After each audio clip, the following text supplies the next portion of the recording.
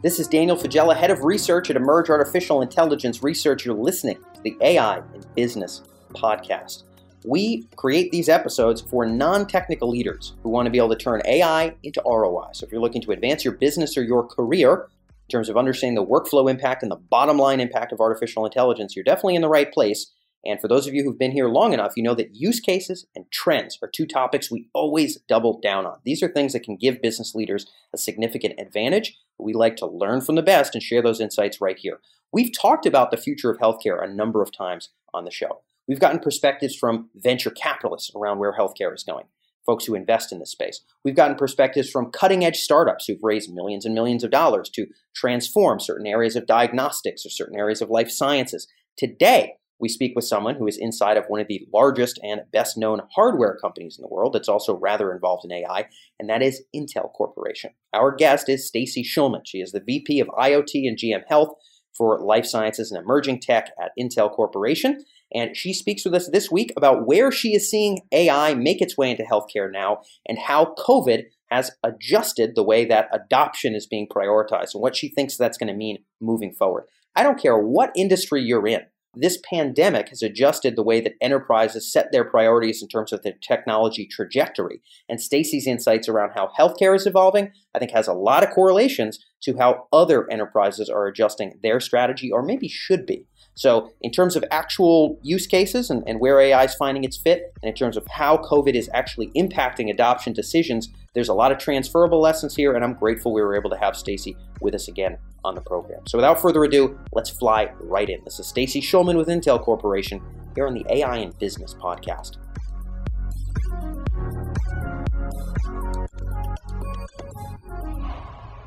So Stacy, I want to get started talking about kind of current impact of artificial intelligence in healthcare. I know at Intel, you folks just wrapped up a pretty substantial survey in the healthcare sector. This is obviously your domain of focus within Intel.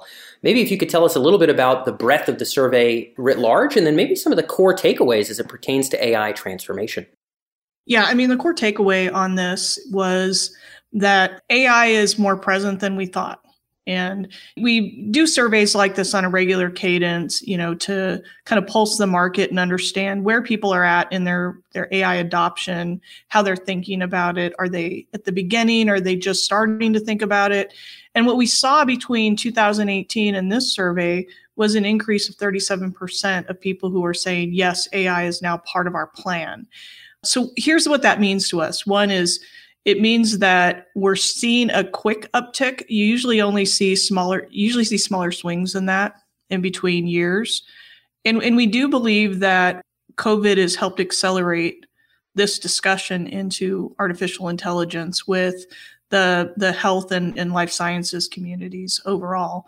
And so what we were seeing is affirmation in the survey from what we were hearing from our customers directly, which was not only are they starting to get more into artificial intelligence and understanding what that could do for them, but there was a sense of urgency around it that we haven't seen in the past. I'd say that was the overall takeaway for me personally. All right. So, I mean, that sounds like a relatively substantial uptick in terms of, I guess what you're proxying here is AI adoption. And I know that our audience was over 200 senior leaders in healthcare in the United States. What are the kinds of applications that we saw maybe climbing quickly? Maybe are there any that we didn't really see climb so quickly? It'd be interesting to know, where is this traction happening as it purports to these new adoption and projects? Yeah, so we're seeing traction, I would say, in a few areas, actually a number of areas. But one of the areas that I'm seeing more than anywhere else is the workflow space and making the workflow more intelligent. So you look at augmented healthcare. AI augmented healthcare is probably the topic that I would put it under. And not replacing the clinician, but augmenting the data for the clinician and making that data more accessible and easier, and simplifying the workflow and prioritizing what the clinician needs to look at in that workflow. I'd say that in broad speaking categories, that would be the top category that we're seeing.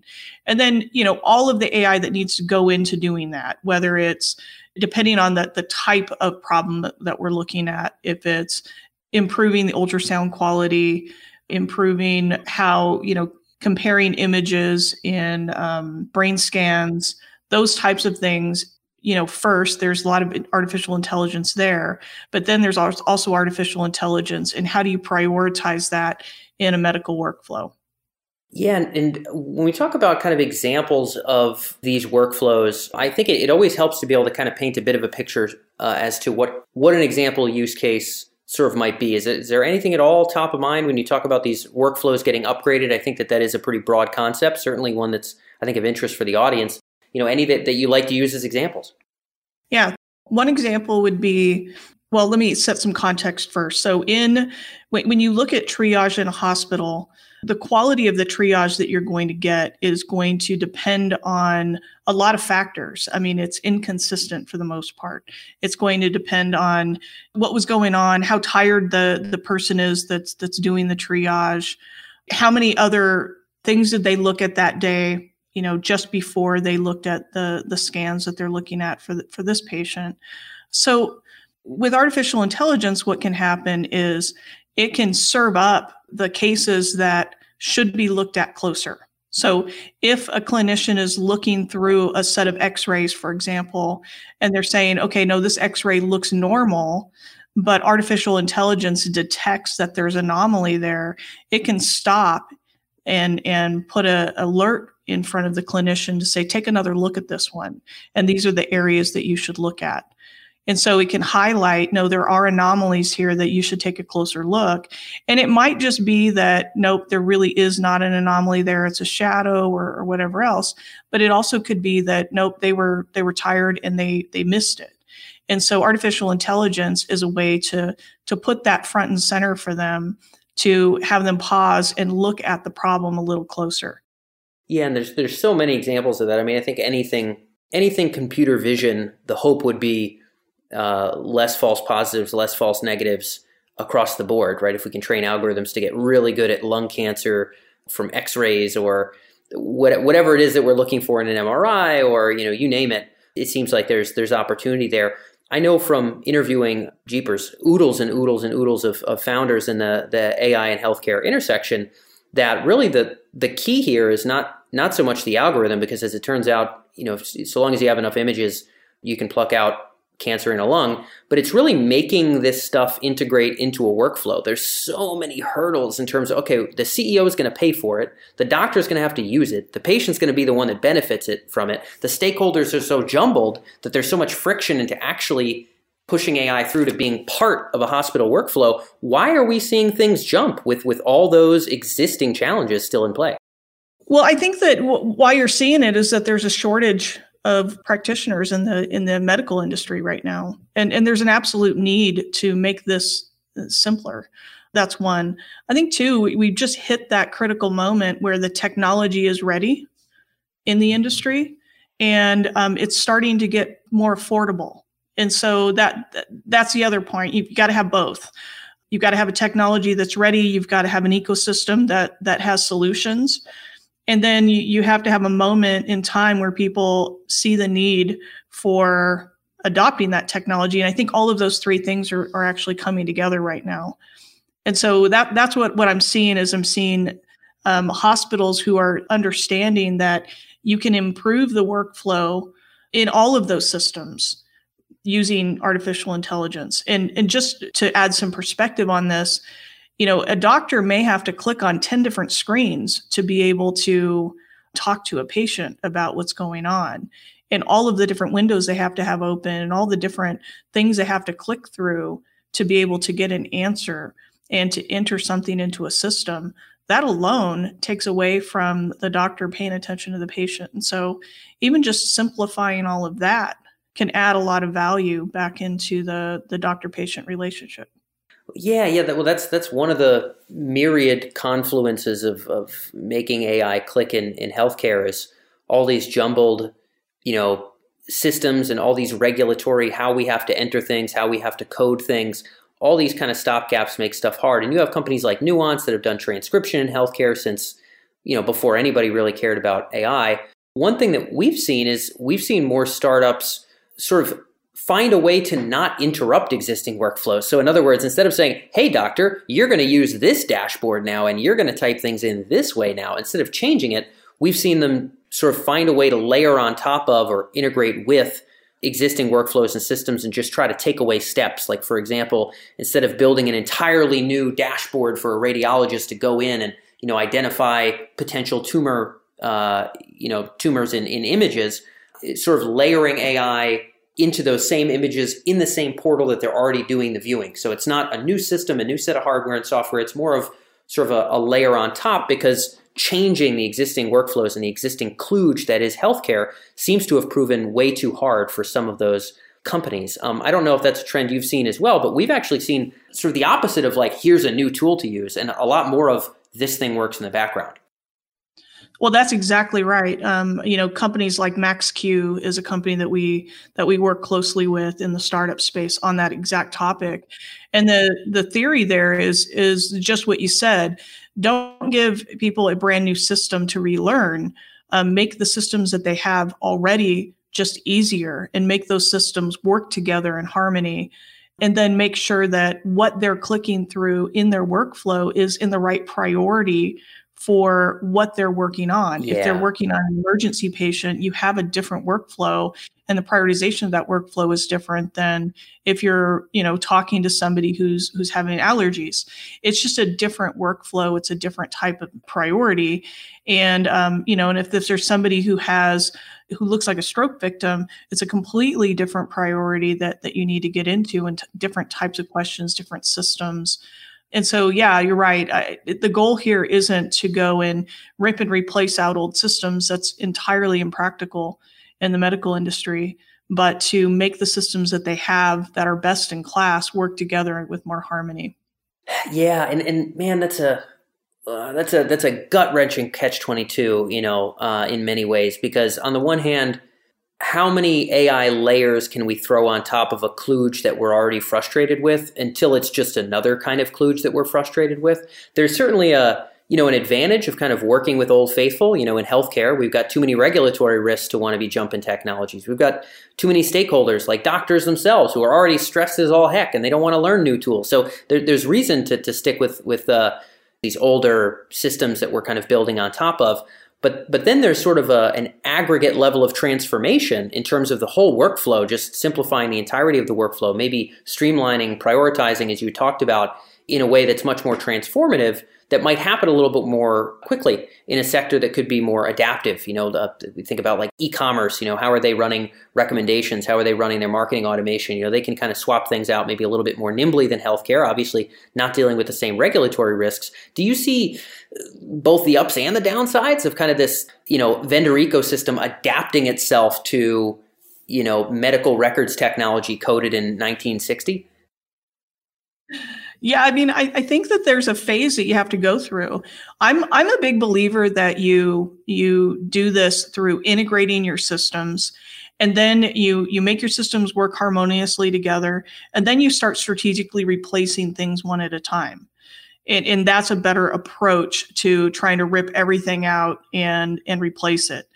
And it leaves you more nimble so that as things start aging out later, you can plug and unplug things. So adopting more of a microservices cloud type mentality around these solutions, I think, is the right way. And artificial intelligence is one of those tools that can help accelerate that. I hear your point on, let's not add kludge on top of kludge, but at the same time, we do have to kind of take these things one step at a time. Oh, yeah. And and AI, I think, is a good helper for that. And I don't think AI is seen as a helper for that. I think it's seen as yet another layer.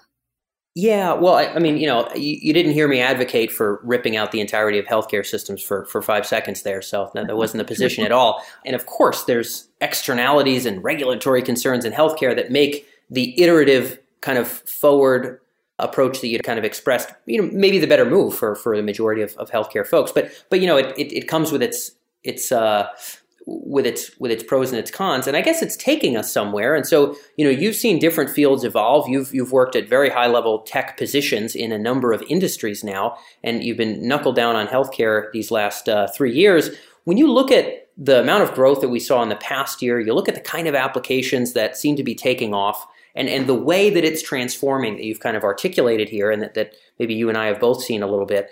Where do you think this is taking us? You cast your eyes forward 5 years and ask, what are the core ways where AI could maybe bring some value to healthcare, to patients, to doctors, et cetera? What do you see as important there, and what do you think is inevitable?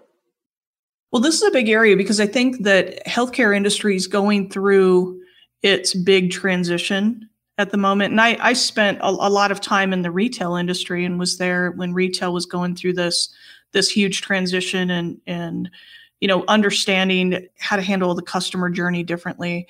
And I'm seeing this in healthcare now with the transition of healthcare and looking at how to handle the patient journey differently. And I think the trend that we're looking at is the consumerization of healthcare and giving the patient more choice with where they get care and bringing the care closer to the patient. And so that trend is going to take a lot of transformation in the industry. And I think it's also going to require us to really focus in more on how do we tie all of our systems together and how do we share information from one system to another. I think that's going to be a big hurdle that as an industry we have to overcome. And that's where I see us putting a lot of attention is, overall. I know Intel, we're focused there, and I see the industry starting to focus there too on data sharing. Yeah, and we had the fellow who founded Metadata, which I got bought for maybe $6 billion by some big French conglomerate whose name now currently evades me. And he talked about the same kind of hopeful future where data sharing would be part of the future of life sciences, for developing drugs, et cetera. Obviously a very prescient topic now that we're in COVID era here. What do you think are going to be the needle movers to encourage the sort of openness that, maybe you and I would be hoping for to see that harmony happen, that kind of opening up of data to allow us to, get to that nimble, better, more choice-filled future that we're looking for here? What are the factors that are going to help us? Well, I think that there's new entrants into the field. And if you look at other industries and you kind of borrow from what caused industries to change, there were new entrants in. And, and I come from a heavy retail background and watched this go through in the retail. And I'm also watching as every major retailer today is becoming a healthcare company. And so there are new entrants into the healthcare space. And those retailers who transformed that industry, I feel pretty confident are going to take a new approach in the healthcare industry as well. Probably of the top 25 retailers, I don't know of a single one of them that's not looking at what their healthcare play is today. In the top 5, they've gone public with their healthcare play. Yeah. Well, just as a very fast pinch review here as a closing note, when we talked about kind of the gradual kludge upgrade versus the new way of doing things, I think the biggest pop of new way of doing things will be, how Amazon jumps into the ring, right? They're not going to jump in like they started a hospital chain in 1980 and now they're kind of building. They're going to start potentially software, hardware, workflow wise in a new way. And again, I wouldn't advocate that for existing hospitals, but I think you're right to say, man, that's a really exciting thing. I think a lot of our listeners are not aware that the big retailers have a healthcare play. Can you give us a quick highlight of maybe what our listeners should keep their eyes peeled for? What announcements have already been made that you think are going to set the tone of the future here? Oh, I would look at Amazon. I would pay attention to what they're doing in healthcare. I'd pay attention to what Google's doing in healthcare. I would look at Walmart and see announcements from Walmart. I would look at Walgreens. I would look at CVS and all of the competitors that they have. I'm trying to be careful not to mention the ones that haven't gone public yet. But yeah, I would look at, take the top retailers in the US. And so I'll just talk about the US market for a moment, but we're seeing this internationally as well. And take the top retailers in the US market and start looking at even their public disclosures and see who's talking about healthcare. And there are very few of them who aren't talking about healthcare, is what I'll say. So, we're seeing this. And you're right. You look at how did Amazon enter into the world of retail? and they entered in as a book reseller, and now they're the top technology company and the top retailer easily in the US and, closely in the world. Yeah. And it's the same thing with Alibaba and others.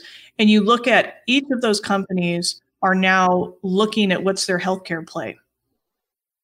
And so I think that they're going to have a very similar disruptive impact in the healthcare industry that they had in the retail industry. And that's kind of my, having been in both and understanding that industry really well, I feel pretty strongly about that. Yeah, well, looking at your survey over the course of the last 3 years or so and seeing the big jump, we might presume in part as a response to the red alarm emergency of COVID, we can imagine that there might be a similar urgency to move, urgency to change, urgency to improve when Amazon starts eating your lunch, as they have in the grocery world and other spaces. So maybe it'll be a similar prod to new ways of doing things as it's been elsewhere. That's right. Yeah, whether it's Amazon, Google, exactly. or any of those big players. Walmart. I wouldn't write Walmart off in this topic at all. They've made some public statements recently on this area as well. And so I'd look at those and look at when we talk about consumerization of healthcare, I think that people think we're talking, 20 years out, 10 years out. I don't think it's going to take that long. And I think that we're going to see those trends. Now, we still have some really big, players in the space that are going to continue being big players, but that disruption comes faster than people think. Yeah. Well, coming from the source here, that's a pretty bold thing to say, and I can't say I disagree with you. I mean, taking it just to look at what Amazon's up to and Google, never mind, you mentioned Walmart. I haven't done as much research there, but I too would not write them off. So hopefully that's some kind of tip for, where to keep your ear to the rails for some of the listeners who are tuned in. And Stacey, I know that's all we have for time on this topic, but thanks so much for being able to join us on the podcast. Yeah, thank you for having me.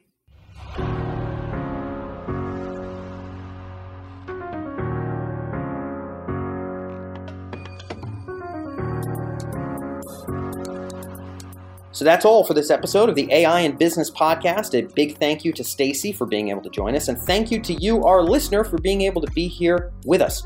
I hope you've gotten a lot out of these trend-oriented episodes. Over the course of 2022, we will be doing a lot more of them.